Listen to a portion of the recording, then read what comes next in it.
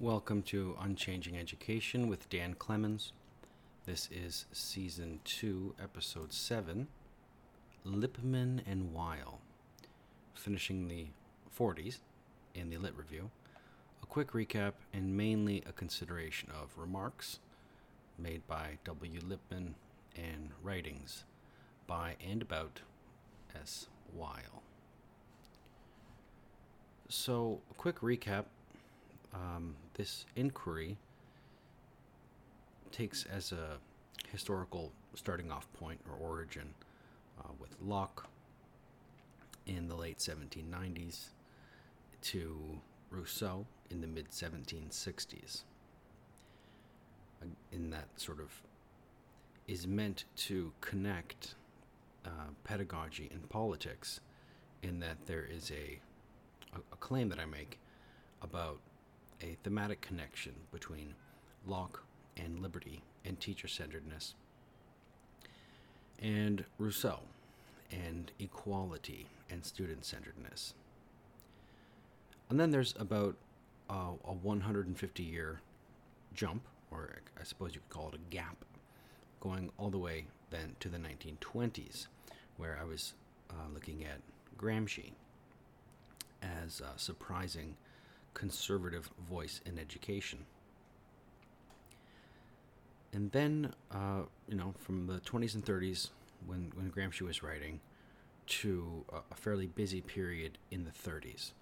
So I talked about Stearns, and I kind of somewhat anachronistically included Russell here, who was writing in the 40s, just because I really like his comments on Dewey, and that was important for our consideration of Dewey as the main student-centered figure of this time, again, 1930s, and Dewey's main interlocutor, Bagley. And I think I've situated Dewey and Bagley as the grandfather figures of Dewey, student-centeredness, and Bagley, TC. So now I want to come to Lippman and Weil, who are both, producing the content I'll be discussing circa 1940. And from here, I think I'll only have one more podcast in this general area, and I'll come up to 1950 and talk mostly about Hege and also touch upon Hutchins. And that will be the end of Season 2. And in Season 3, I'll move on to something that is more like a main course in this teacher versus student-centered consideration in unchanging education. And Season 3, looking ahead, is going to deal with 4 thinkers and their thoughts relevant to pedagogy. And I'm going to use the, for me, convenient acronym THEM. So I'll be talking about them in Season 3. Them referring to T. T.S. Eliot, H. Hannah Arendt, E. E.D. Hirsch, and M for Michael Oakeshott. So let me turn to Lippman here, a much more prominent podcaster than me, certainly. Andrew Clavin touched upon this in a very good discussion. And I'm going to make some similar points, but also, again, trying to make some more explicit connections to this schism and this pedagogical debate in TVSC. So, Lippman begins at the outset of his remarks in 1940, Walter Lippmann, and, indicates his thesis that those responsible for education have progressively removed from the curriculum of studies the Western culture.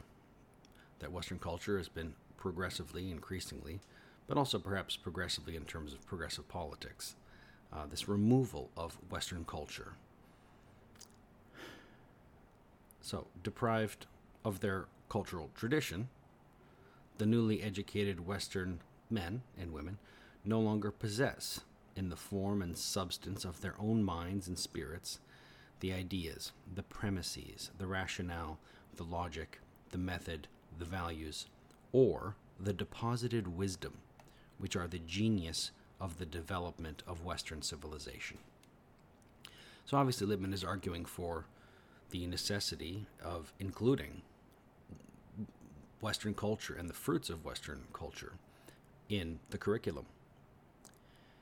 And again, those responsible for education who've progressively removed it, I think it's fair to say that this removal of Western culture from curriculum and all of the potential benefits has been sold as a gain, but ultimately is felt as a loss.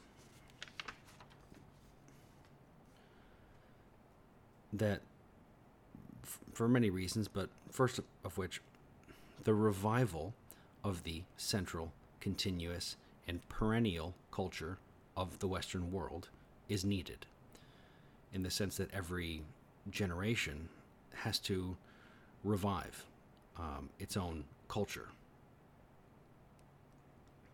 and even to an extent play their part in the renewal of civilization.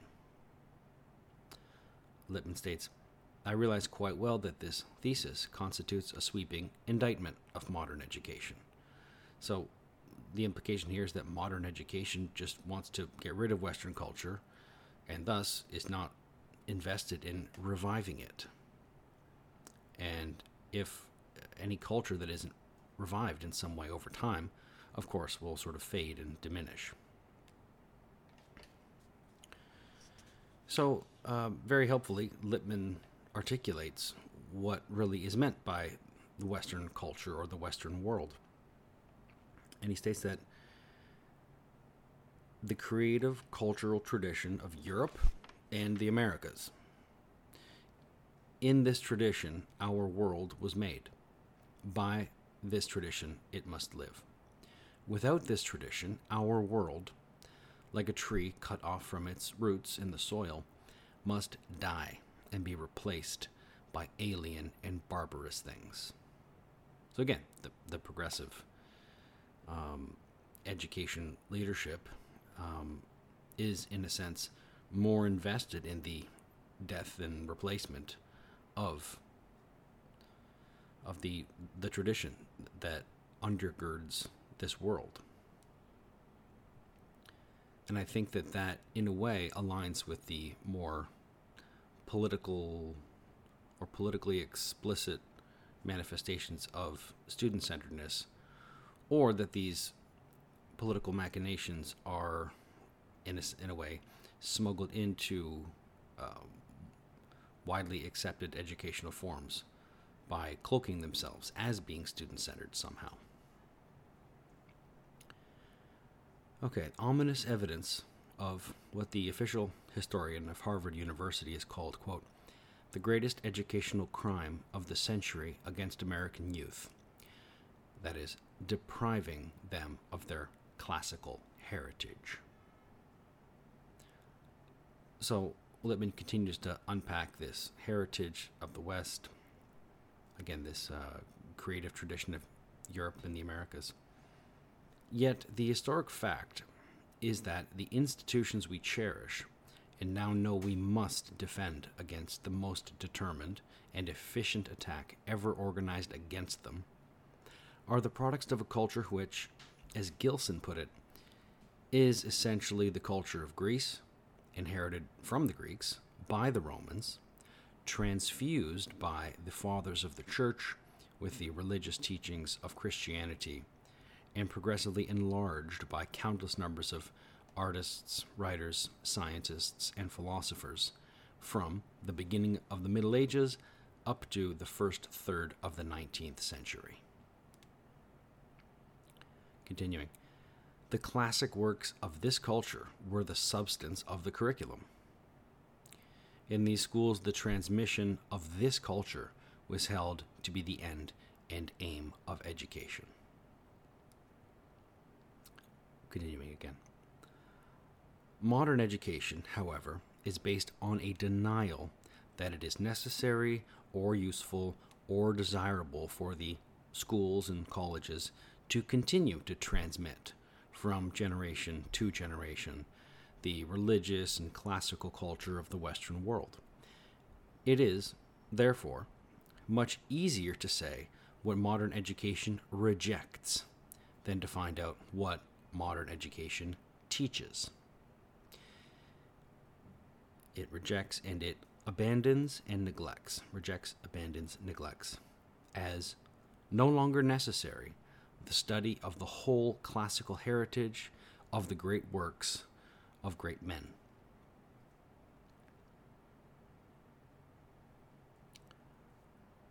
And with what is that vacuum filled?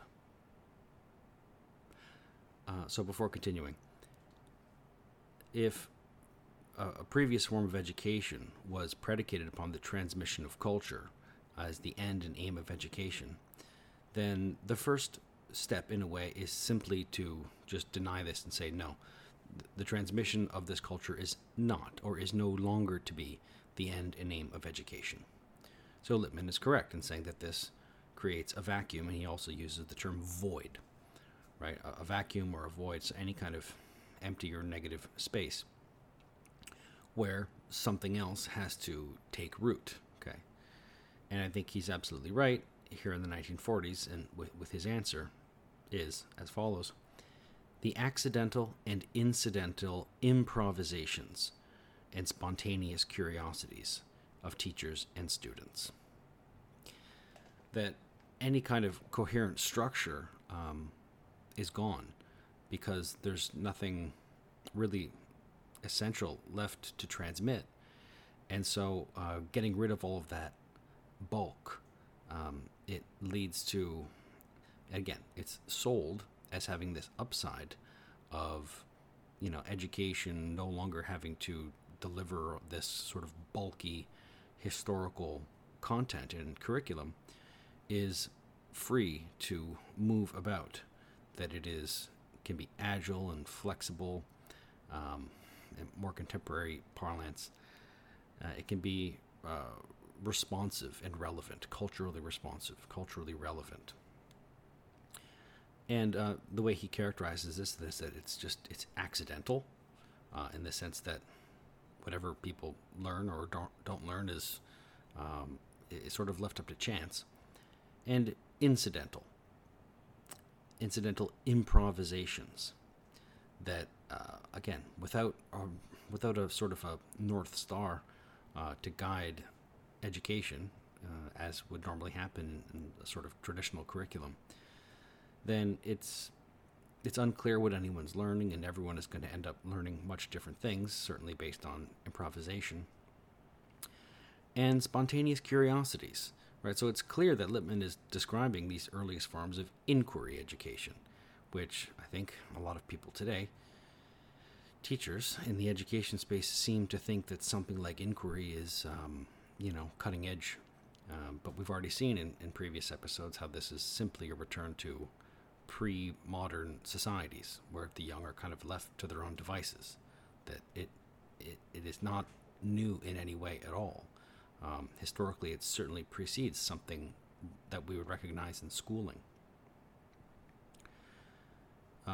So on the same point, the choice of the subject matter of education is left to the imagination.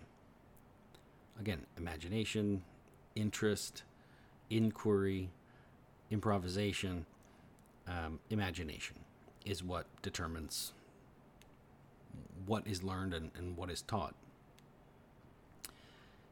As if there is nothing in particular that an educated person must know.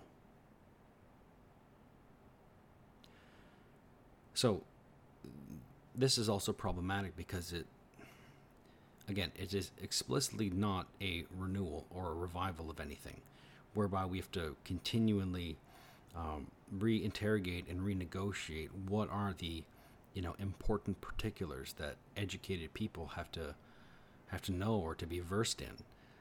It simply drops and abandons the entire discussion.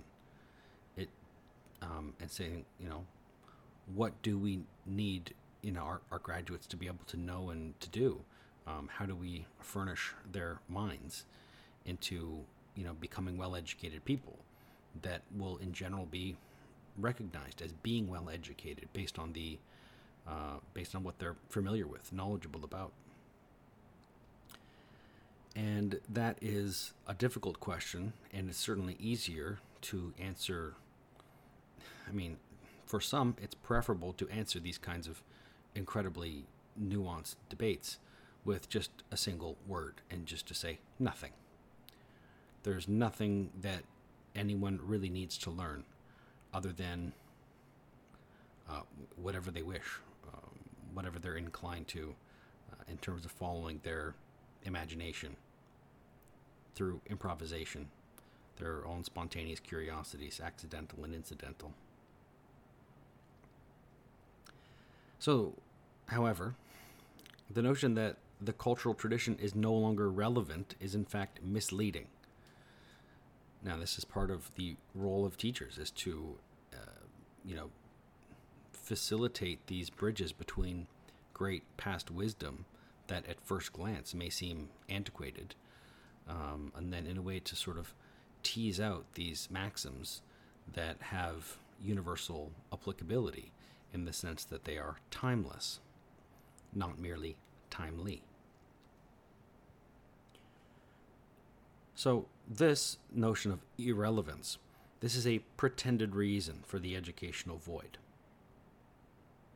Right? So why do we no longer have an obligation to teach students all of the, for example, all of the great things that we learned from our great teachers? Just to say it's no longer relevant. That is in many ways the fundamental argument for neglecting, for setting aside the entirety of what education has sought to do for hundreds and hundreds of years. So, is it really about relevancy, though, Lippman wants to question? The real reason, I venture to suggest, is that we reject the religious and classical heritage first, because to master it requires more effort than we are willing to compel ourselves to make. And second, because it creates issues that are too deep and too contentious to be faced with equanimity. We have abolished the old curriculum because we are afraid of it, afraid to face any longer in a modern democratic society the severe discipline and the deep disconcerting issues of the nature of the universe and of man's place in it and his destiny.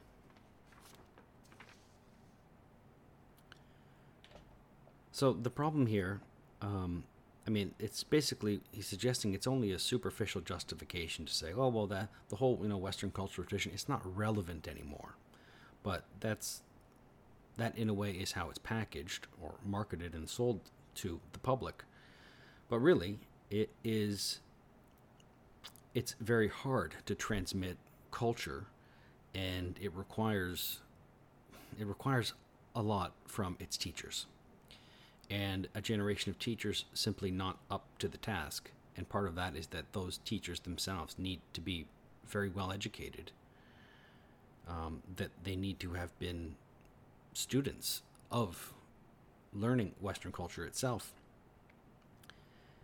And they also need to demand from their students, a high degree of effort to even attempt to master the difficulty of the canon itself, and of culture defined in the Arnoldian sense of the best that has ever been thought, written, expressed. And he says that basically, he uses the word deep here twice, not specifically in terms of, as one of the virtues of the Western cultural tradition, but I think that I would want to use that word in that term, and that that it is deep, and so it requires it's very difficult to explore and to comprehend, let alone to understand, and that there's a fear of all of the, of all the complexity and nuances of the thinking and the developments there, but also a fear that it's not going to be possible to get students or to maintain students' interest in it. So basically he's saying that this is not because of relevance at all. He doesn't go so far, but we could go so far as to say no one actually thinks that, Socrates is irrelevant. It's that that's just the most convenient way to dismiss it. The real truth is just that it's too hard to have the kinds of teachers required for this kind of learning, this apprenticeship with the great ideas of history. But what I want to say, and I guess not to condescend, but in a way to sort of update this, that over 75 years, that Lippman is right, writing and speaking at his time, that there is a kind of at first just a simple negation to saying, well, this transmission of culture, that's no longer the end and aim of education, or that's no longer our telos. And there's this initial vacuum that that's irrelevant, so that's no longer the end or aim or telos. And this is sort of a shrug that it's no longer a good telos. So due to its irrelevancy.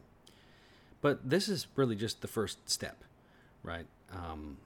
That I certainly wouldn't be fair to expect Lippman to anticipate. But I think that this initial vacuum has mutated into a new and different kind of, or with this kind of militancy. That now this is no longer just a simple negation, but a total inversion. That, it doesn't simply dispute the claim that, no, education is not about transmitting culture anymore. And this sort of second phase or second stage of this is actually to take the opposite position, basically to say that not transmitting or ensuring the complete non-transmission of culture, that is the aim of education. That's the militant mutation. Not because this Western tradition is just not relevant or not good, but that it's actually evil. And going perhaps just one step further to say that the new end or aim of education is actually just the death of this Western cultural tradition, and that is the legacy that we want to advance, which is basically the self-same to cultural revolution or Marxist revolution.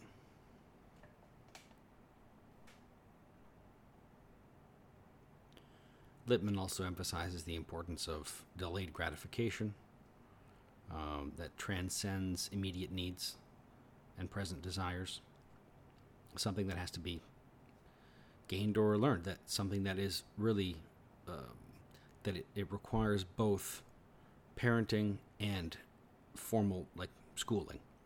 The parenting and schooling together alone can form a kind of a cohesive education or an encompassing education that is required in order to meet this most essential need for any civilized person, and something that we recognize as being so predictive not only of success but of happiness. Those who cannot transcend their immediate needs, those who cannot transcend their present desires, are in a way doomed. And it simply isn't appropriate for parents or for teachers to doom the next generation. It also dooms us as well. The vital core of the civilized tradition of the West is, by definition, excluded from the curriculum. Again, as I say, first merely excluded, and then I think later, again, that it's much more actively attacked rather than merely sidelined. So, in turning to some sort of, how do we approach a solution to this problem of these undesirable changes in education? And, the only solution is simply to meet the challenge. And the challenge is, as it was, that, through education, teachers have to cultivate the Western tradition and transmit it to the young, proving to them that this tradition is no mere record of the obsolete fallacies of the dead, but that it is a deposit of living wisdom. And this brings me back to this idea of this, that the content and that curriculum is so deep, but there's no need for students to be afraid of this learning. Like someone like Shakespearean sonnets that can provoke a kind of a sense of fear and helplessness in students. Even though there may be some reverence, some appreciation of the depth, that there's still this fear, the difficulty of the challenge. But against this fear is the teacher, who is basically there to act as a guide, right? So there's no need to be fearful of the depths of the content, because you have this teacher, okay, here to guide you as the student. And even though, yes, there is, in order to really master a lot of these most difficult things, in, for example, literature and philosophy, the teacher has a role to make this severe discipline more palatable somehow, right? And it is certainly one of the challenging aspects, but it's something that I think every great teacher is able to do, right? That yes, there is severe discipline in terms of not just time. But of attention, both in terms of quantity and quality, right? That there is a considerable investment that has to be made on the part of the student. But there's also, the teacher is also reminding and even highlighting the benefits and making the journey as enjoyable as possible, or at least making the severe discipline that's required for success in a frankly difficult course of study, making severe discipline more palatable, as strange as it may sound. And also in perhaps mostly in indirect or passive ways, almost constantly reminding students, to the extent that also they come to this realization themselves, that this pursuit of this mastery of this tradition is one of the highest joys in life. And so eventually I think that such a course of study, it becomes almost self-justifying, and that the joy and the pursuit of this mastery, and that the payoffs and the rewards of all the work that goes into it. And so much of that speaks directly to the role that the teacher has. But certainly one of the most important qualifications is that, the teacher really knows a lot. And we absolutely have to safeguard an education against anyone who is not prepared to guide students through such, difficult and complex content, but masks this inability in some kind of argument, some appeal to relevancy or to responsiveness.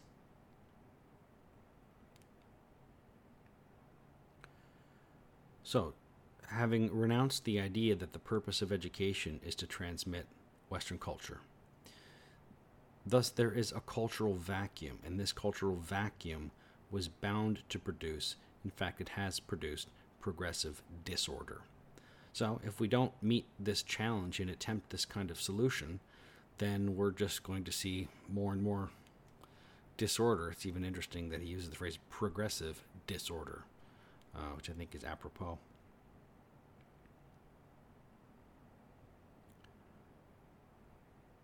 And I think that he also situates education, again, going back to this notion of delayed gratification, as set up against, this relationship between reason and appetites, and which is going to rule which. And that education has this function of, reason as the ruler of the appetites.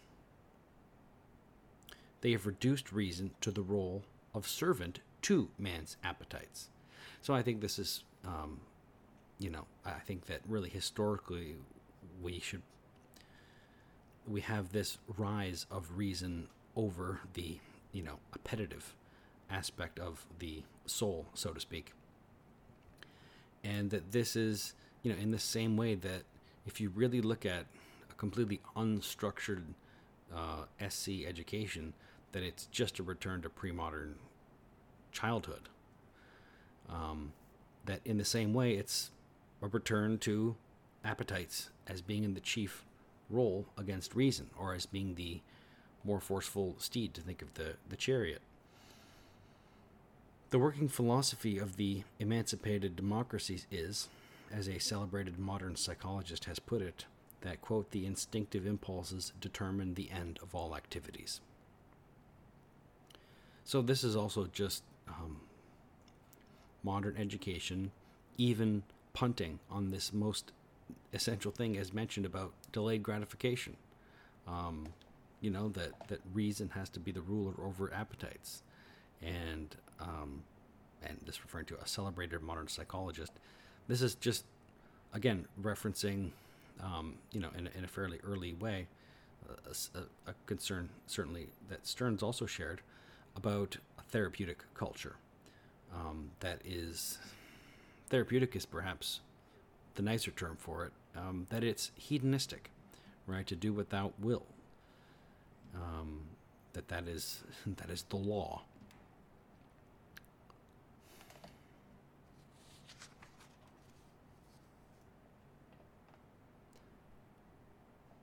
The reduction of reason to an instrument of each man's personal career must also mean that education is emptied of its content.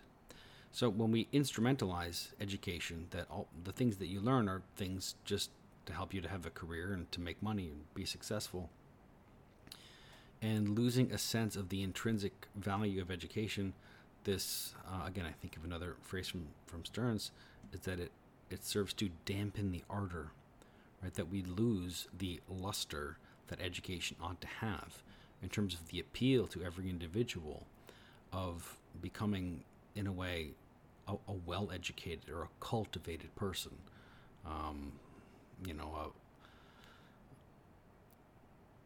A gentleman, a lady, or a man or a person of letters, learned. That I think that has tremendous appeal to people still. But schools may simply not, may choose not to leverage that interest, and nevertheless fail to educate people, to well educate people who are who desperately want it. So again, but this notion of emptying of content makes me want to go back to these two different manifestations of vacuum or void. So we have the first one, which basically just says, nope, that's no longer the end of education. Transmitting Western culture is not what we're doing anymore. Just as if it opens up a space to do something else that is not really articulated. And in the first version of it, it is this kind of free and open play of, spontaneous activity.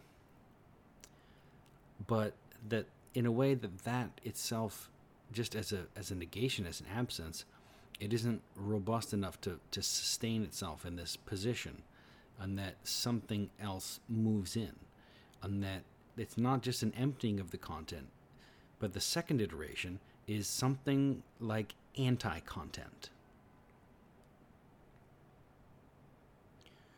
That it's not just a matter that we don't want to transmit something, it's that we want not to transmit it. That it is akin to a scorched earth policy. That we want to end even the possibility of the transmission, rather than simply, again, in this first phase, just resigning our obligation to actually transmit it. And then this second, again, this militant mutation upon the first iteration into the second, that it's our duty to raise and erase Western tradition, and based on a familiar justification, because it's evil, that somehow it's the root of all evil. And so stamping out this tradition also has this virtue to it, ostensibly. So this is, in some ways, fairly high-minded, we might say. So towards the end of his remarks here, Lippmann makes the ultimate practical case for a traditional or conservative approach in education that I think it's so intuitive, but unfortunately it is probably not fully appreciated or stated enough.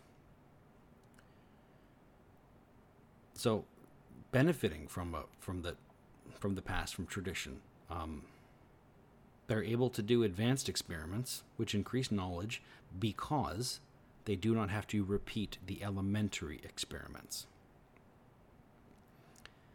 It is tradition which brings them to the point where advanced experimentation is possible. This is the meaning of tradition. This is why a society can be progressive only if it conserves its tradition. I'm not familiar with anyone making this point so well. And in this confused moment where we think of progressive and conservative as being antithetical, this sort of nullifies this kind of the false terms of a false debate. That the only way that we can be genuinely progressive in the sense of advancing, improving, making progress over, in history, over and across time, as a collective, as a historical continuity. We have to conserve tradition because tradition is this collection of things that have and have not worked, right? I mean, this obviously indicates this cliche about those who do not learn from history are doomed to repeat it. And Lippmann himself will get to the standing on the shoulders of giants just in the next paragraph. The only way to be genuinely progressive in terms of actually being interested in real progress, in a more neutral sense, not merely progressing to some foreordained historical endpoint, we have to conserve tradition in order to be progressive. Okay, next. The notion that every problem can be studied as such with an open and empty mind, without preconception, without knowing what has already been learned about it, must condemn men to a chronic childishness. Chronic childishness, I think, encapsulates the worst outcomes in education right now. And precisely, even educators today, despite such an eloquent and articulate warning from so long ago, they would think that something like an open and empty mind would sound very appealing to them, that it would almost seem to exemplify an ideal pupil somehow. But, I mean, it's anathema to TC, whereby we want minds to be disciplined and full of knowledge.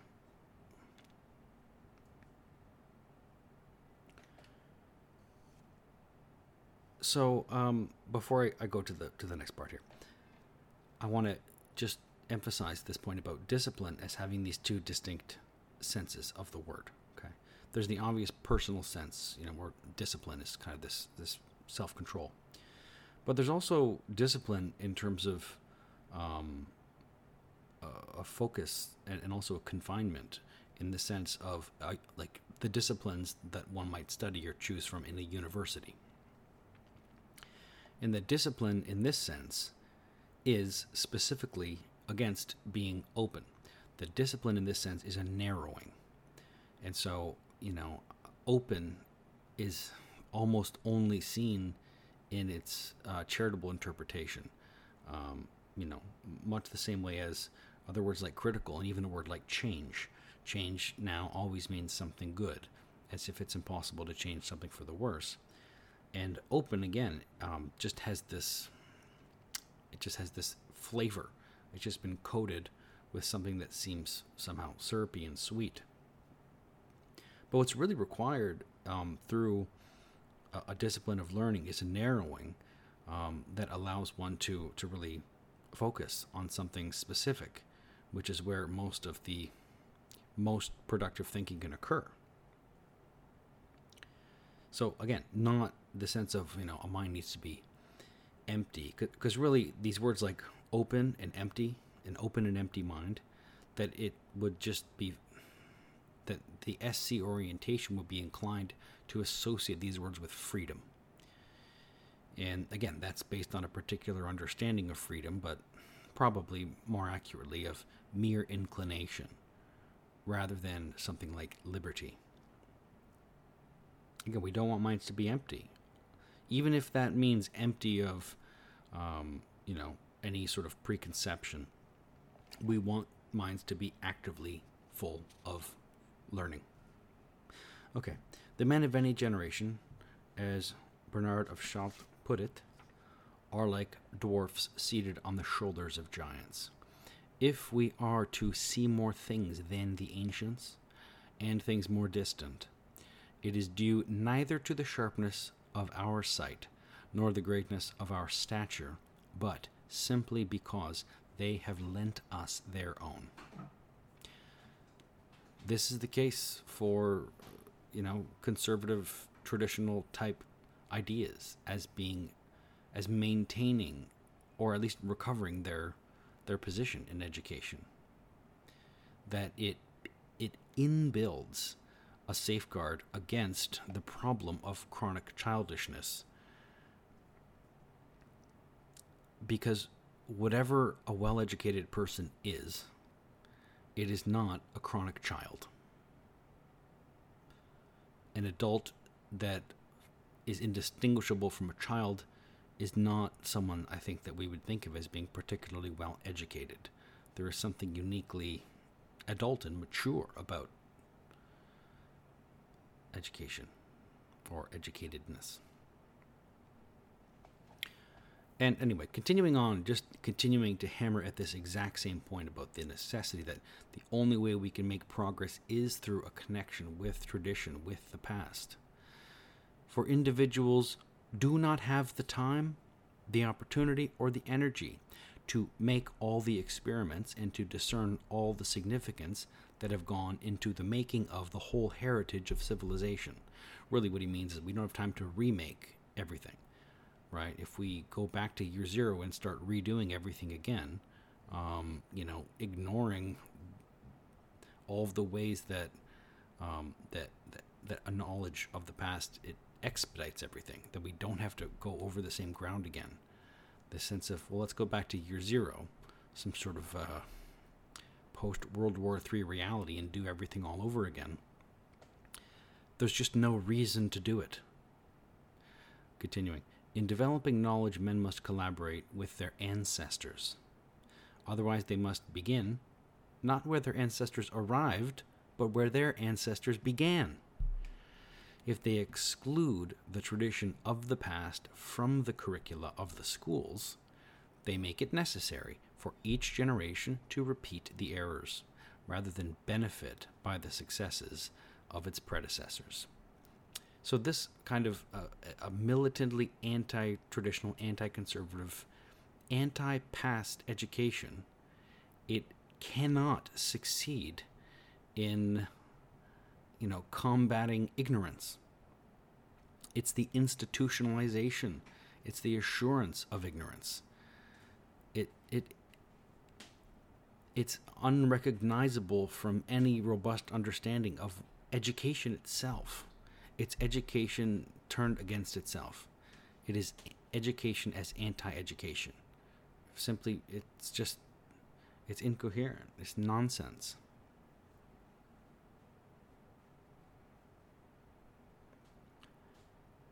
And it's so intuitive because we know that, things that are passed on to us, they help us to save time, and that makes everything so much more efficient.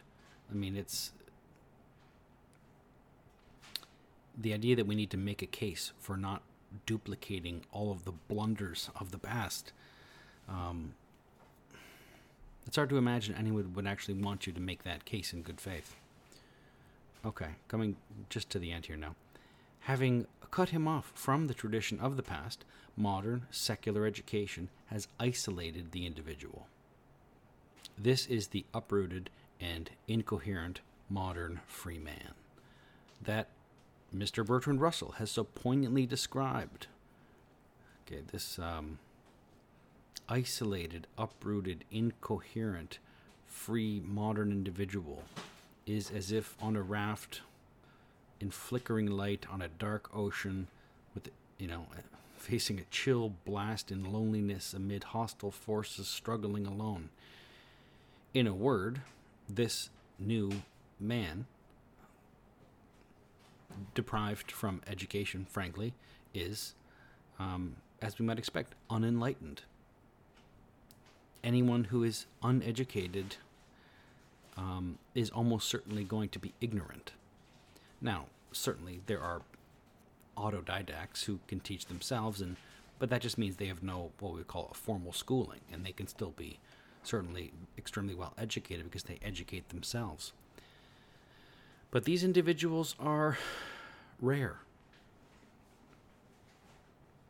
And if we just leave everyone's education to themselves,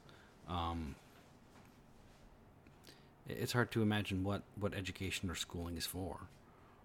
Or even without the support of schooling, how parenting is even supposed to succeed.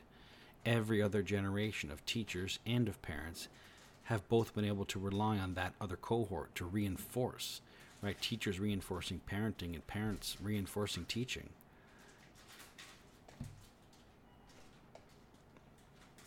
So, this is what the free man, in reality, merely the freed and uprooted and dispossessed man, to struggle alone. And so he gives up his freedom and surrenders his priceless heritage. So this is the steep cost of a kind of a double loss, where you think, the most obvious and kind of famous formulation of this is, let's give up our liberty in order for safety, and then you end up with neither. Just the same thing here. Well, let's give up our priceless heritage in order to get more freedom, right? We can, free up the curriculum by abandoning all of its content, emptying it. And then you end up with neither a priceless heritage nor freedom. This also speaks to why a conservative tendency or a conservative or conservational tendency is so important. Say, well, wait a minute. Before we do this trade-off that you're keen on doing, let's consider the worst case possibility, for example, that we end up with neither. Okay? That we're going to trade this in to get that. Well, what if we get nothing?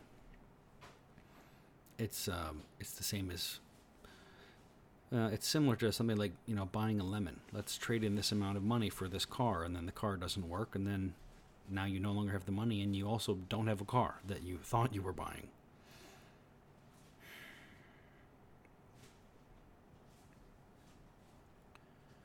So, in a sense, and coming back to this notion of being unenlightened, that we are, in a sense, duty-bound to reject this educational turn. Even though we've basically already turned completely into student-centeredness, it's still not quite fully complete.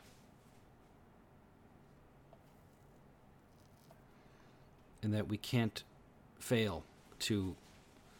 Okay, it's important to understand that I think it's important to entertain perhaps the most uncharitable interpretation of this educational turn.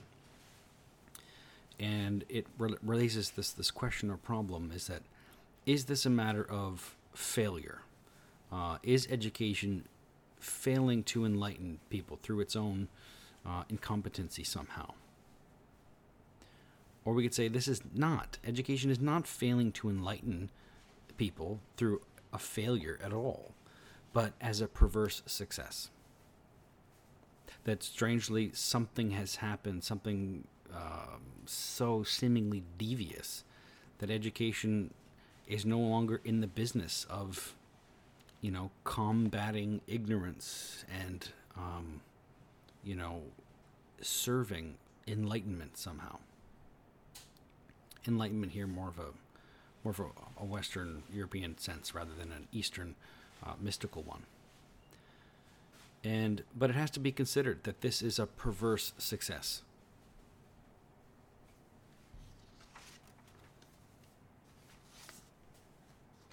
Okay, so I want to move on to Simone Weil. This should be a shorter section. So the way that I want to situate Simone Weil here is, again, thinking in terms of TVSC. Attention is the most important idea here. But thinking in terms of Simone Weil as in the TC camp, what might this criticism be against SC, which thinks of itself as doing a good job and of being good? That I think that there is this kind of a very short cycle in student-centeredness whereby the educator will attempt to rouse the curiosity of the student, and the student will do an ostensibly creative task, and that is and then that loop is closed, only to lead to rousing a new curiosity and doing a new creative task. And I think a lot of educators would recognize that as being as almost being an ideal in a way. But we have to ask, how deep is this experience, and how much attention is required, and how much attention is being given to this process. So attention is important, not just in the sense that Simone Weil discusses it, but also in the sense of it is really one of the timely problems in education, as well as a timeless problem, in the sense that we're dealing with, frankly, I think, an unprecedented kind of distraction in the form of entertainment and personal devices, vis-a-vis smartphones, and internet and social media. Of course, there have always been distractions. It's impossible to say that now young people are distracted by things in a way that they never were. But I do think that even though I'm certainly aware of the same argument that, everyone thought that the radio would be the end of the young people, and then TV and on, that every age has its own, its own new technological form that ostensibly, threatens to be the end of everything. But I think, in a way, I cannot resist the temptation to be a creature of my own age and say that there is something perhaps uniquely troubling about this new competitor for attention. So, but here's what I really want to say. First of all, it becomes very difficult for education to penetrate the minds, because in order to be, really powerful, it has to capture attentive imagination. And if you can't get attention and imagination, education can't be deeply or profoundly felt, that if it can't move students because they literally aren't listening or paying attention at all. Well, I mean, put a different way, that the curiosity I think is required for education is being constantly drained, right? And that anything that you might be interested in or curious in, you can kind of learn something about, and then it sort of dissipates, right? That this structure that education requires, in that a curiosity becomes somehow deep and sustained, rather than something like a curiosity arises or is aroused and then it goes away again.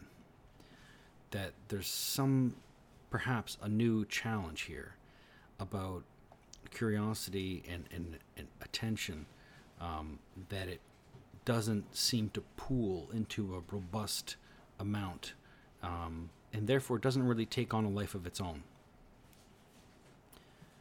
Or even just that this is happening less and less, that this is a trend, that it's on the decline. And what is the role of schools in this? And so we can ask, have schools, in a way, stopped enforcing attention? And put another way, are schools now, in a sense, accepting inattention as a new natural fact, or even as a new technological fact? Now, it's kind of a separate issue, but it's worth repeating that, kids are being diagnosed and medicated for attention spans being in deficit. But in a way, education, and specifically schools, and even the baseline requirements of discipline that have been required by schools, that this is in a way one of the chief weapons that civilization has had against something like chronic inattention or inattentiveness. And we're going to see this as an important emphasis for Simone Weil about developing what she calls a regime of attention, and how important it is. But the point here, I think, is that for TC, students come to school at a young age, of course, and spend much of their young lives in schools, and that the school has an obligation to cultivate attention, that they have to, that they're gradually expected to be able to devote more and more sustained, high-quality attention. So at the end of their education, they're, I sometimes like to say, just putting it in these terms, that they're able to pay attention to something that is, quote-unquote, boring for a long period of time. Maybe just because it's an important problem that requires sustained effort and attention, but is completely dull. And there is potentially a unique threat that under this new SC model, that there's an increased acceptance or tolerance that all these people are coming to school without an attention span, and that we have to operate within the confines of teaching students that have no attention span. So how can we compensate for the fact that students are unable to pay attention? Or how can we obtain attention in some sort of artificial or medicated way? And again, it's a dereliction of duty in developing a regime of attention. So, put just in a slightly different way, if schools demand less attention, it doesn't develop in pupils.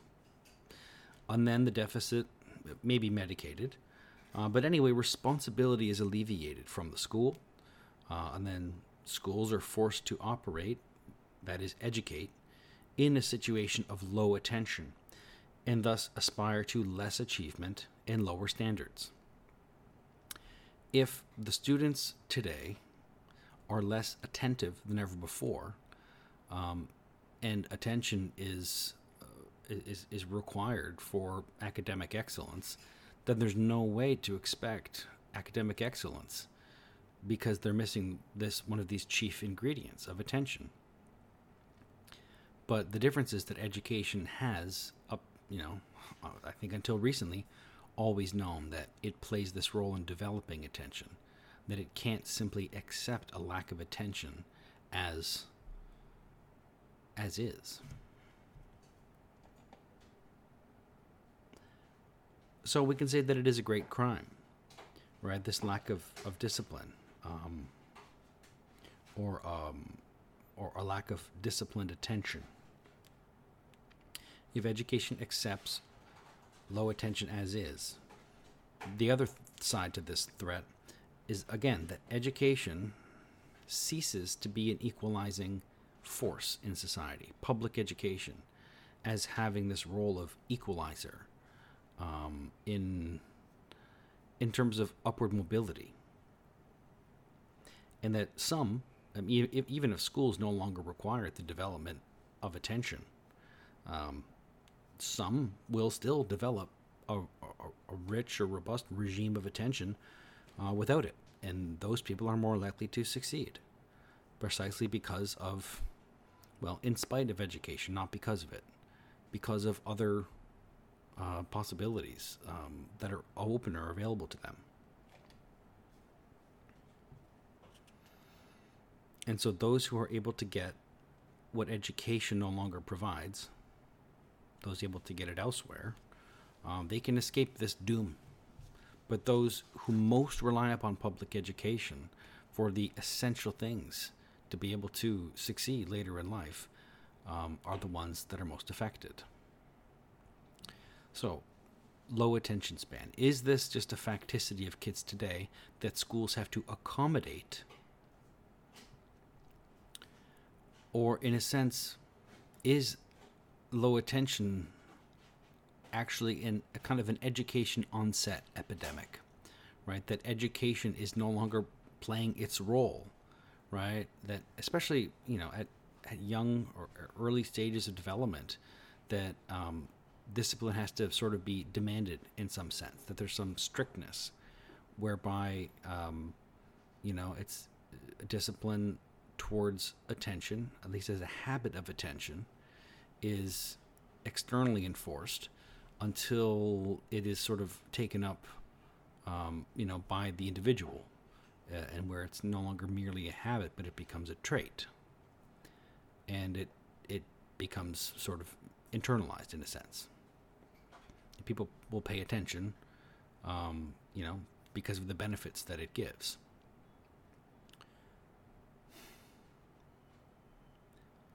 So even in one of my experiences in my early career, was a very strange status quo of high schoolers, actually grade 12 students, who, in my sense of what I observed, handing over their toys begrudgingly before a lesson, and then, sort of eagerly, if not greedily, taking them back, right? These smartphone devices. And we delude ourselves into thinking that any educating has occurred, right? That you've simply removed this chief, distraction. And all the while, during this removal, that they're just thinking about getting it back, right? Now, maybe, certainly, there are some moments of attention that occur, but there's just something in that whole general structure that is troubling. Now, it's hard to truly educate in that kind of situation, but certainly that some discipline has occurred, right, by removing a distraction, and but really it's a kind of training, and it doesn't quite meet the level of schooling that we would want to see, certainly in high schools.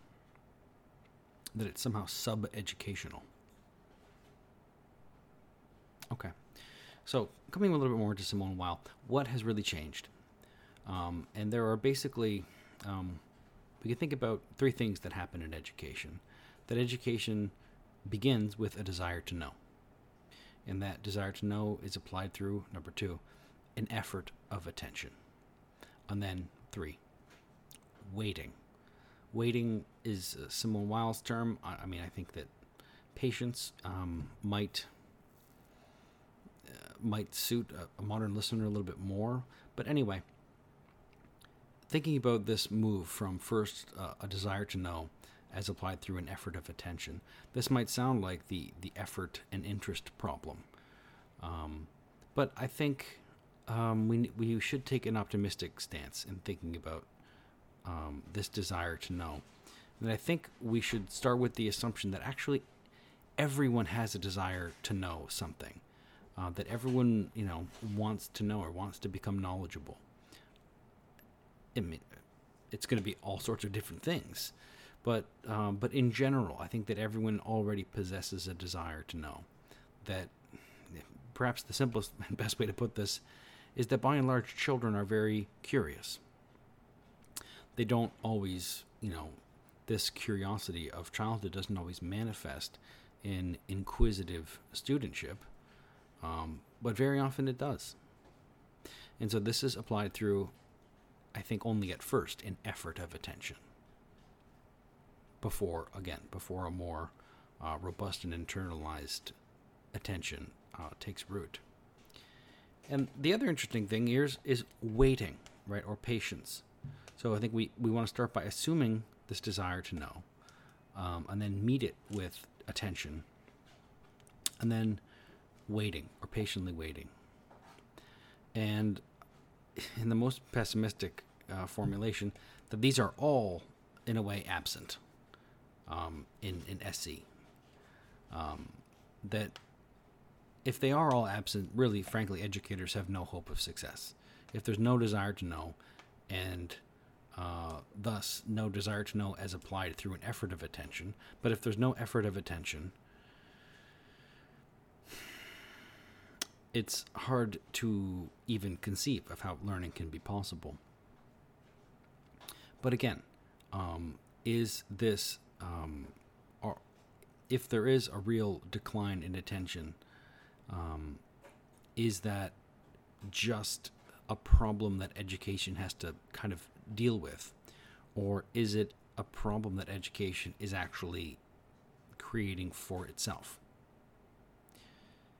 That education is itself has to play a role in the cultivation of attention.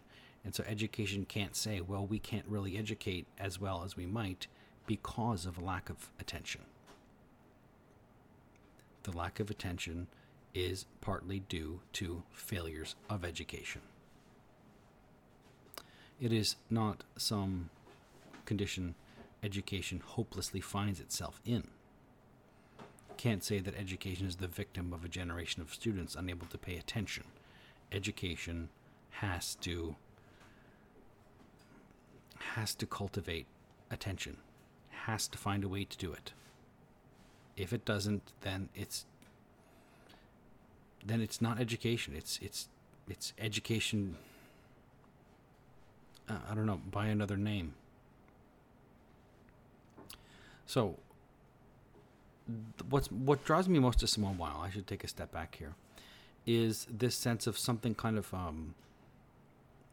there's a sense of something very slow and very calm about what happens and how learning occurs, of a desire to know and an effort of attention and waiting, rather than some really busy, bustling, chaotic activities, interest-based project, inquiry type amalgamation of SC.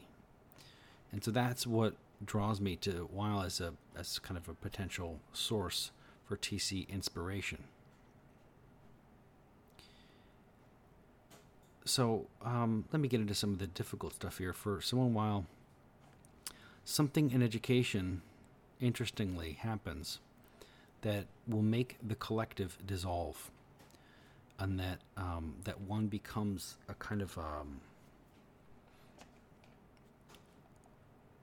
this is similar to a formulation that Oakeshott has mentioned about, that you escape all these hot allegiances of the world in education, and that you can kind of become more of a singular entity. So the collective and all of the demands that are placed upon the individual can dissolve, and that the student can enter into a kind of a sacred or secret space. And the key here is that attention is a general way of being, and it refers to the global attentiveness of the individual. And I think the importance here is that attention in this sense for Weil is not single serve. It's not as if you're paying attention to something that is itself a distraction from something else. It is attention as a permanent noun being, not as a verb doing. And that this deeper sense of attention is requisite. So it may not be clear what's meant by noun being and verb doing. I didn't realize it sounds Heideggerian. But that attention is something that has to be permanent, and it has to be something like a way of being. And that it's almost like a state that one enters into. Nothing quite so dramatic as a trance, but something that is certainly distinct from something that you do or something that you pay. And I'll talk a little bit more about pay and paying attention. But it isn't just some intentional, forceful, some sort of active thing that you have to do, and that like you have a finite resource, a finite amount. You have a reservoir of attention. Then once it all gets paid, then it's gone. It has to be replenished somehow. That this is almost. Man, I mentioned trance, and it is almost more mystic. Not in the sense of, well, perhaps it is in a sense of some sort of oneness with the universe, but just in a much smaller, proportion. A regime of attention is an apprenticeship, okay?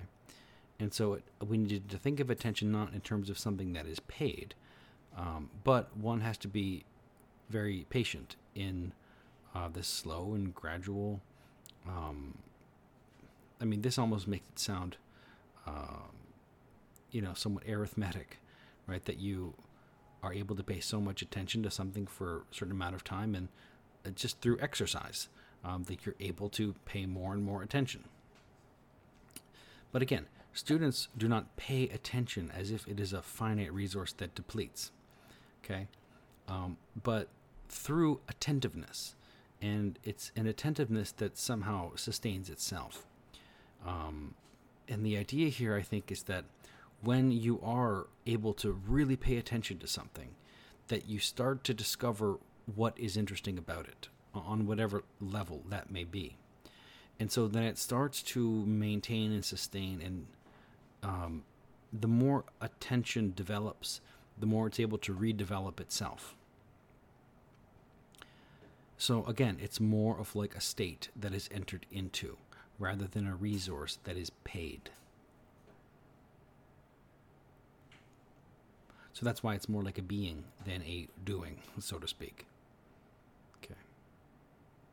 And again, as stated, it's not like entering into a trance of, some deep attention. But strangely, it is almost like that. We cannot talk ourselves into it. Okay. Really, for example, really to change requires an apprenticeship, she says.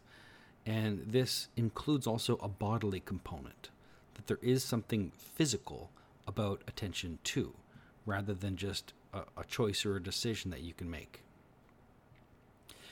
And one of these reasons, I think, is perhaps one major issue that is perhaps not of very much philosophical interest, but students who don't sleep at night, if they're up all night, in front of a screen, whether it's for just, social media, or whether it's, surfing the internet, scrolling through pages and walls, or if it's gaming, video games. This bodily component of attention that, someone who is sleep deprived is not capable of high quality attention. Certainly it's always possible some kind of mind over matter type resolve, but for young people, for children who don't sleep and then they're forced to pay attention, it's almost, it's hyperbolic to say that it's, tantamount to torture. Of course it isn't torture, but it certainly can be experienced as torturous to be in a situation where you have to pay attention when you can barely keep your eyes open, right? So, but attention is, has to be part of an entire regime of attention. That again, it has to be this large and expansive capacity. Again, regime again suggests that it's not just some innate thing, that everyone is born with a foreordained attention span, and that's all you're ever going to have. Of course not. It's because an apprenticeship can change. It can change our basically it can change our relationship to some aspect of reality. The more we try to fit education into the student world, again, in a student-centered sense, the more we try to fit education into the student world, the more we fail to initiate the student into a new world. Okay, so what does this mean? By trying to fit education into the student's world, I think that this is what's meant when people talk about relevance and responsiveness. Okay, that education has to be relevant and responsive. I think that this is, in a sense, a code for the fact that, strangely, it's about making education smaller. Okay, that education has to fit into the student's world as it exists when they come to school.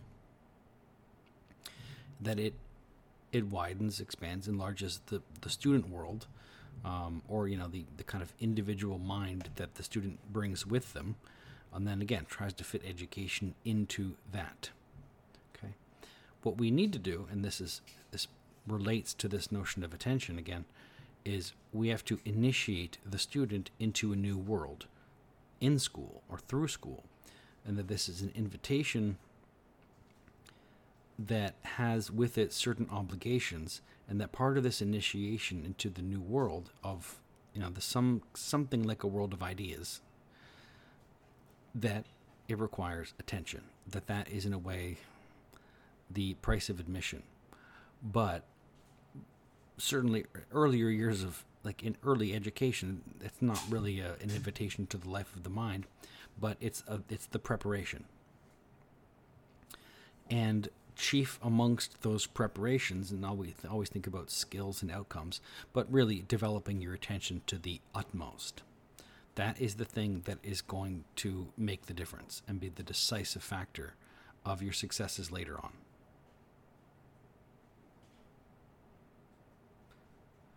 So the more we try to fit education into the student's world, the more we fail to initiate the student into a new world, again, outside themselves. So this is invitation, not delivery. TC is all about invitation. SC is all about delivery. So we have to invite students into a new world rather than deliver something to their extant world. That education does not participate in their experience as it currently exists. It's an invitation into a new type of experience. Put another way, student-centered education may be predicated on delivering education and by provoking attention in order to deliver education. But no, TC, we know that we can only invite students into an education. And we also know that attention probably at first has to be demanded, even through discipline, first, because attention is the ultimate pre-requirement for all learning.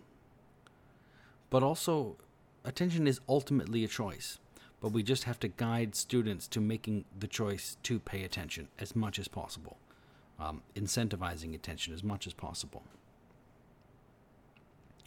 So when I'm making these TVSC distinctions, you'll notice sometimes I say, education is not about this, it's about that. But so what I wanted to say was education is not about delivering education by provoking attention. Okay, that really we can only invite students. We can only invite them into being educated. So again, education, TC, it's more of an invitation, whereas SC is meant to be a delivery. Even if we have to trick them into getting their attention through, entertaining ways with, media forms and with, videos and pictures and colors and whatever else. So, going back to this, delivering to the student world by fitting education there, or inviting into some new world or initiating. we end up trying merely to furnish the childhood world, the pop culture world, fitting education into a landscape that begins as uneducated. And so, in that way, we really go nowhere. We should not be meeting kids where they are. We should be taking them somewhere grand. And if teachers are not up to the task of taking minds on great adventures in thought, acting as leaders possessing expertise, they have failed. Again, I need to keep making these caveats of really early year education and parenting, which is obviously so important. But again, you might not think of, taking kindergartners on great adventures of thought, but at the very least, it's all of the foundations for being able to do so.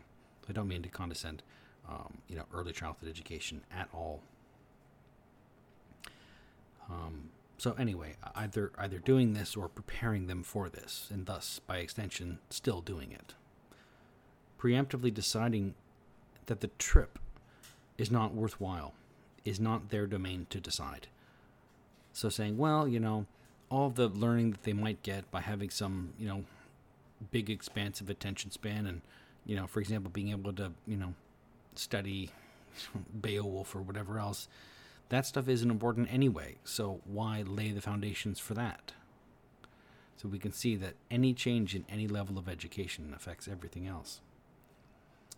And for teachers, again, and thinking of, going back to Lippman, about, whether we need to be transmitting Western culture or not, preemptively deciding that the trip into some, Western cultural learning, literary, philosophically, or otherwise, is not worthwhile. So why bother laying the foundations and why bother trying? Frankly, to a teacher, it's not their domain to decide. It is their historical purpose, and not one they can abandon or refuse. Again, just this importance of transmission from one generation to another. And the things that are required to make it possible, such as attention. Okay, continuing with Weil. Allowing grace to appear is a matter of cultivating our capacity for attention. Okay, so cultivating our capacity for attention is the only thing that can allow for the appearance of grace. And this is a commentary upon Weil.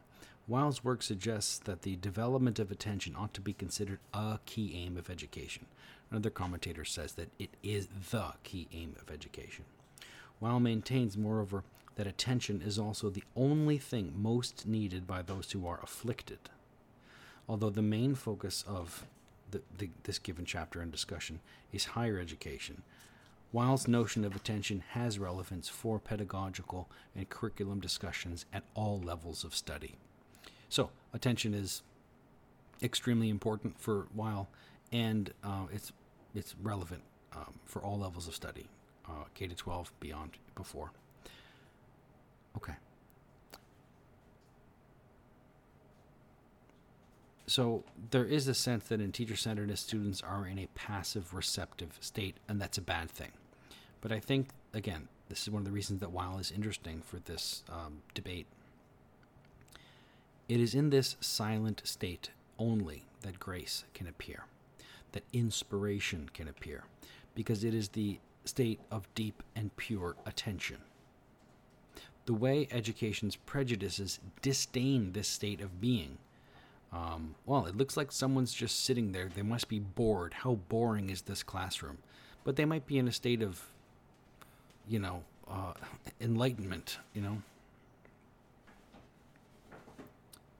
or some sort of like singular state of, just looking at someone who is physically stationary and deciding that this must be a boring classroom.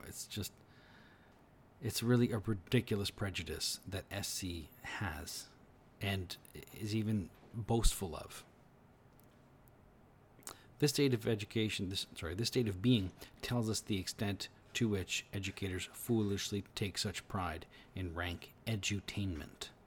Right, so a classroom where people are up and moving around, there must be lots of learning happening, rather than people, sitting and looking and listening, and they might have, really thoughtful, expressions on their faces, they might obviously be deeply engaged and deep in thought with whatever the topic is.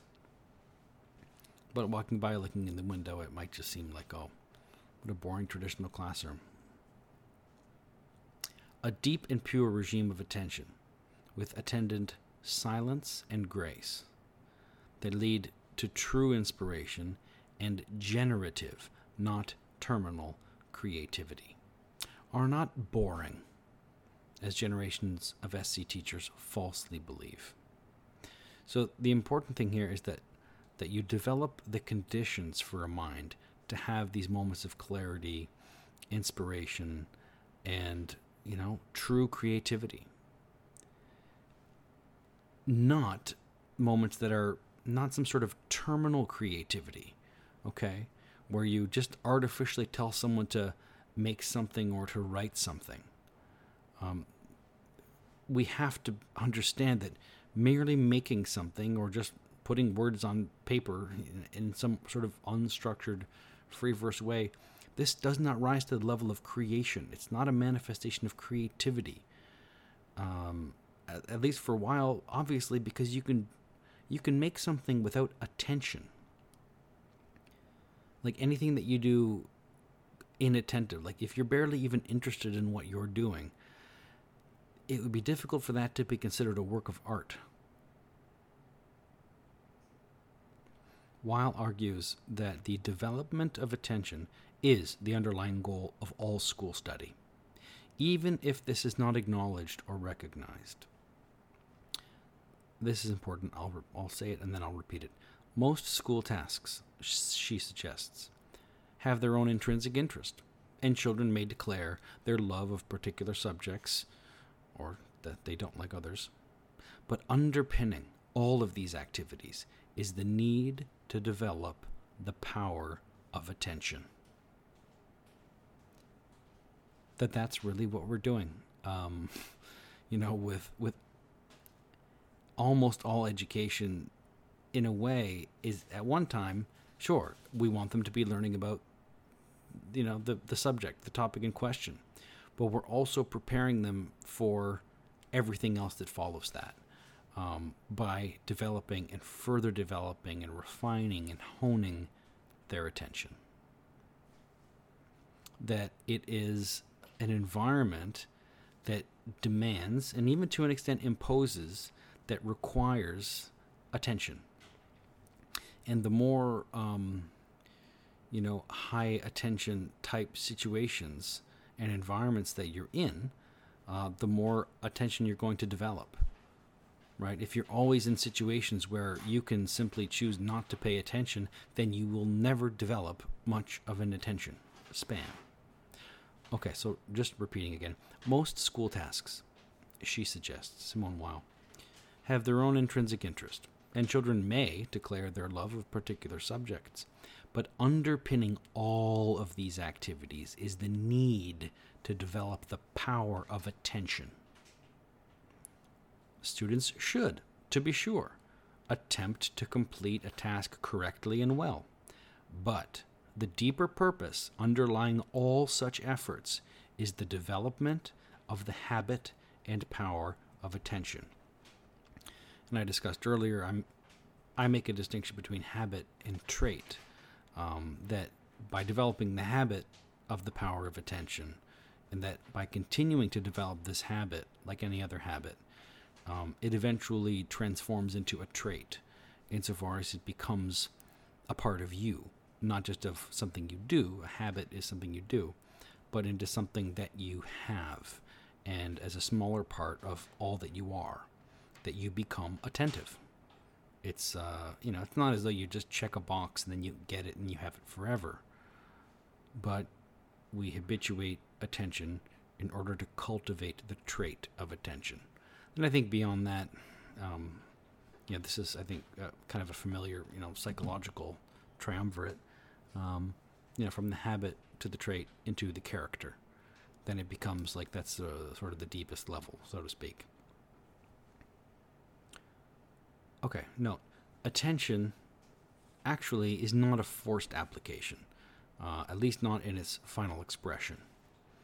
Attention is not stiff, tight, or contracted. It is not tiring. Attention is not tiring. It is apart from the willpower needed for study. That there's a distinction between attention and the willpower needed for study.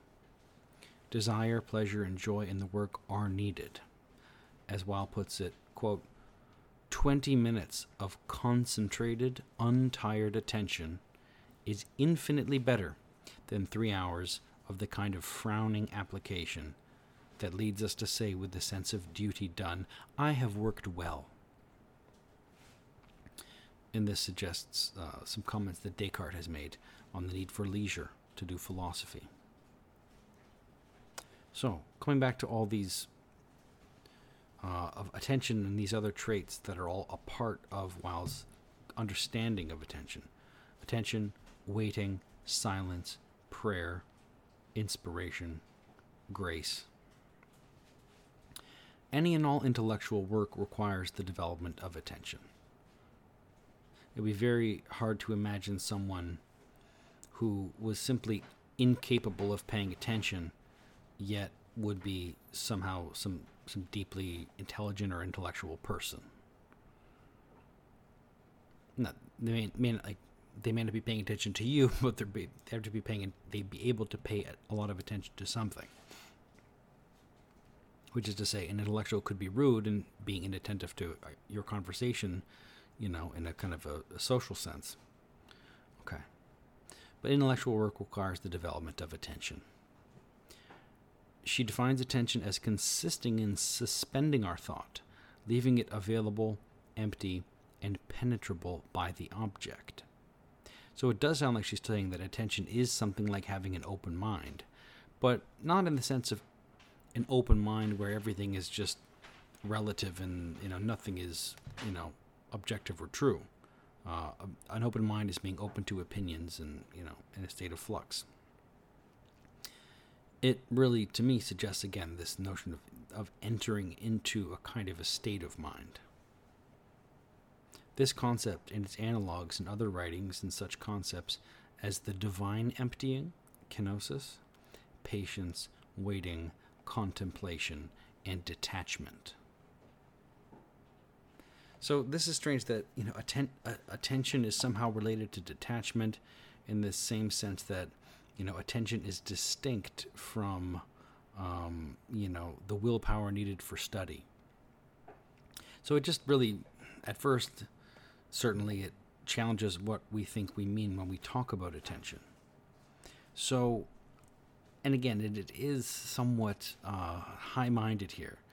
So I think it's something like it is the induction into a pre-sagacious consciousness, into, not becoming a sage, but starting to get a sense of what it feels like to be like a sage, I suppose.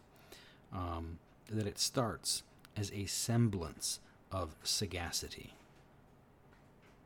Just in these clear and distinct moments, even something like having a moment of clarity. I think that is what Weil means by attention. In the creation of a work of art of the first order, the attention of the artist is oriented towards silence and the void. From this silence and this void descends an inspiration that is worked out in words and forms. So this is an attention that leads to a receptivity of some kind of inspiration. That you need attention to be able to receive inspiration, and then you work out that inspiration into words or into forms, and that is how you create a work of art. But again, it begins with this, frankly, special kind of attention.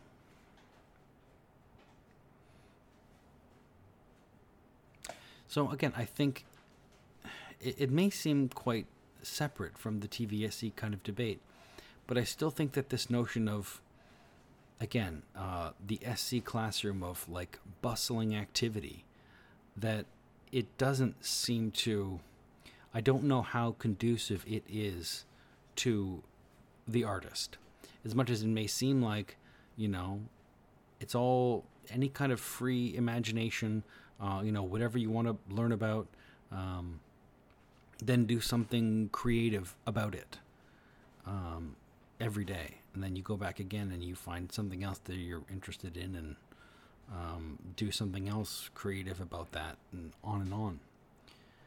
That there's something that is too rapid, right, and actually, frankly, repetitive about that. That staying on something in a way that is longer and slower and more deliberate, in the way that I think better characterizes TC education. So again, really to change.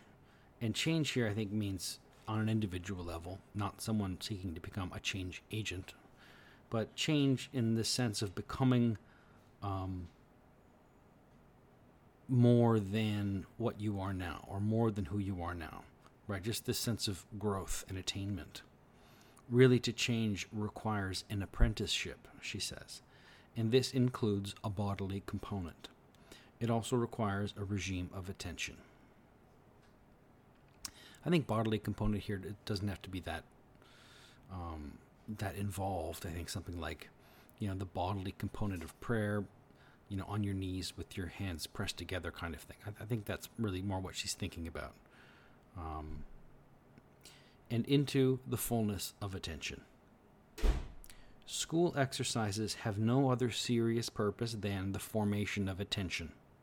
Attention is the only faculty of the soul that grants access to God. School exercises use an inferior, discursive form of attention, the one that reasons. But, drawn on by a suitable method, it can prepare for the appearance in the soul of another type of attention, that which is the highest intuitive attention. Intuitive attention, in its purity, is the unique source of perfectly beautiful art, of scientific discoveries that are truly luminous and new, of philosophy that truly moves towards wisdom, of love of thy neighbor that is truly helpful. And when turned directly towards God, it constitutes true prayer. So, here, in this fabulous paragraph, dazzling, it's really the whole process is sort of laid out, right? That, okay, sure, fullness of attention is what it's all about. But at first, school exercises, they're really, truly all about the formation of attention.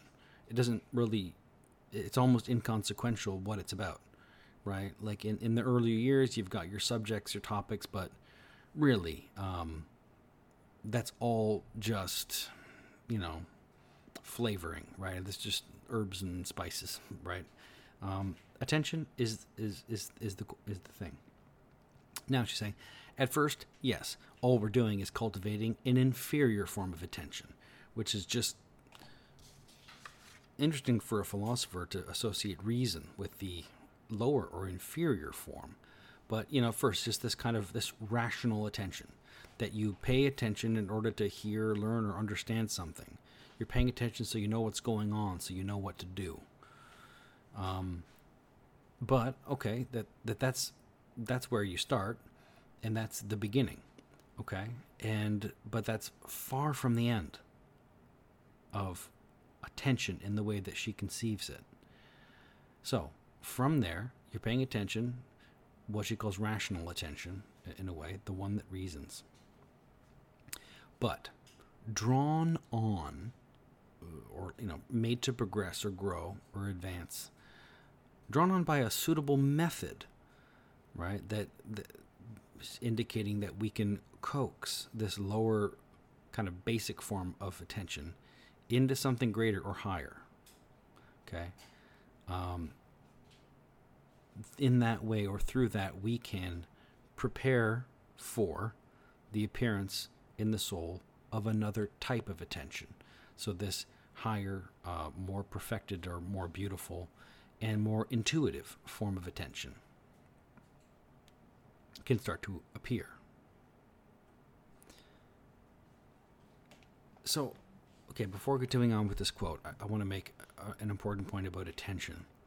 And the thing about, I think that I should have mentioned earlier, that's why I want to backtrack now, that this kind of attention can, become, in a way, self-reconstituting, right? That once you learn how to really pay attention to something, that by being so attentive, you are going to start to become aware of or notice or recognize something that is so interesting about it, right? That paying attention becomes a way of finding something interesting in something. And so paying close attention, it becomes self-rewarding, right? Like if you're not paying attention to something, it's going to be very difficult for it to really to get your attention back. But if you're deeply attentive, then very likely you're going to find something interesting in what you're paying attention to. So that is the sense that this highest form of attention, it starts to it's self-sustaining. That's why it isn't like a resource that you deplete. I've been paying attention for so long, I can't pay attention anymore. It's this form of attention. It's hard to articulate, obviously, but by really paying attention in a pure and high sense of attention, by really kind of giving over so much of your mind into something else, some object outside of you, that you are so, you're attentive in a devoted kind of way, then you're going to start getting so much more out of it. You're able to absorb so much more from that moment, from that experience. And that keeps you paying attention, and that keeps you getting more out of it. It becomes a virtuous circle where, attention leads to more attention, rather than, every minute that goes by you lose, 2 or 3% of your total attention. That, I think, that's the lower form of attention. Okay, that it is, in a way, just you get tired or exhausted from paying attention to the same thing for so long, but that there is this other thing, the highest intuitive attention. Okay, so going back to the quote here, intuitive attention in its purity is the unique source of perfectly beautiful art, of scientific discoveries that are truly luminous and new, of philosophy that truly moves towards wisdom, of love of thy neighbor that is truly helpful. And when turned directly towards God, it constitutes true prayer. This we might call attention of rare quality. Attention of rare quality. Now, the point is not that, that this is some rare thing that only a small select people ever achieve. Okay, because no one can do this always. Okay, and that's not the point. Okay, no one is walking around with this constant attention of rare quality to everything. It would just be impossible to live that way. Okay, so the point isn't just to achieve this, sage or monk-like, openness to the entire universe at all times and all places. No one can do this always.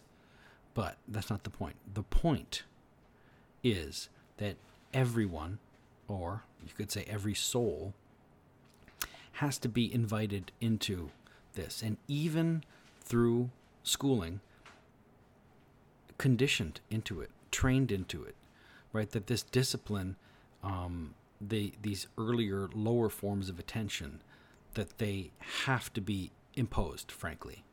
Because if we don't, then we are cutting people off from ever achieving these higher forms of attention, where according to Lippmann and Weil, all of these most beautiful and amazing things happen. Now, it's entirely possible that in a historical sense, people in, lower stimulating environments, like people growing up in, throughout most of human history in some sort of, rural, outdoorsy kind of environment. Anything, from hunter-gatherer to pre-industrial revolution, that this what she calls this highest form, this intuitive attention, okay, not just the rational attention, but this intuitive attention, it probably would have been much more of a common mainstay of people, in the sense that it would have been easier to have this more of a quiet and supple mind. But I think in the world that we have now, I think it is fair to say that it is something that has to be inculcated. That every soul has to be invited into this. And I think that maybe there are these stages and perhaps even long periods of disagreeability, of, demanding or even imposing attention before it starts to take its own root itself in the individual. But nevertheless, that is the work that has to be done in education. Education cannot just say, well, there's only so much attention that anyone is going to pay, and we have to operate within the confines of these really truncated attention spans. That we have to expand attention.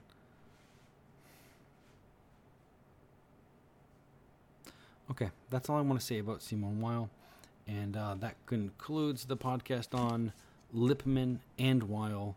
Again, these are all these comments are coming from circa 1940, so that's kind of the obvious reason of putting them together.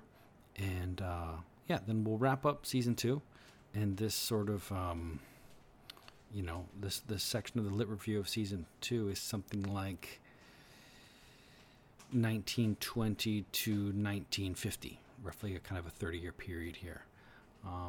And maybe the next season will be another roughly 30-year period. But again, as I mentioned, it's focused on 4 particular figures. Okay, well, thanks very much for listening, and be well.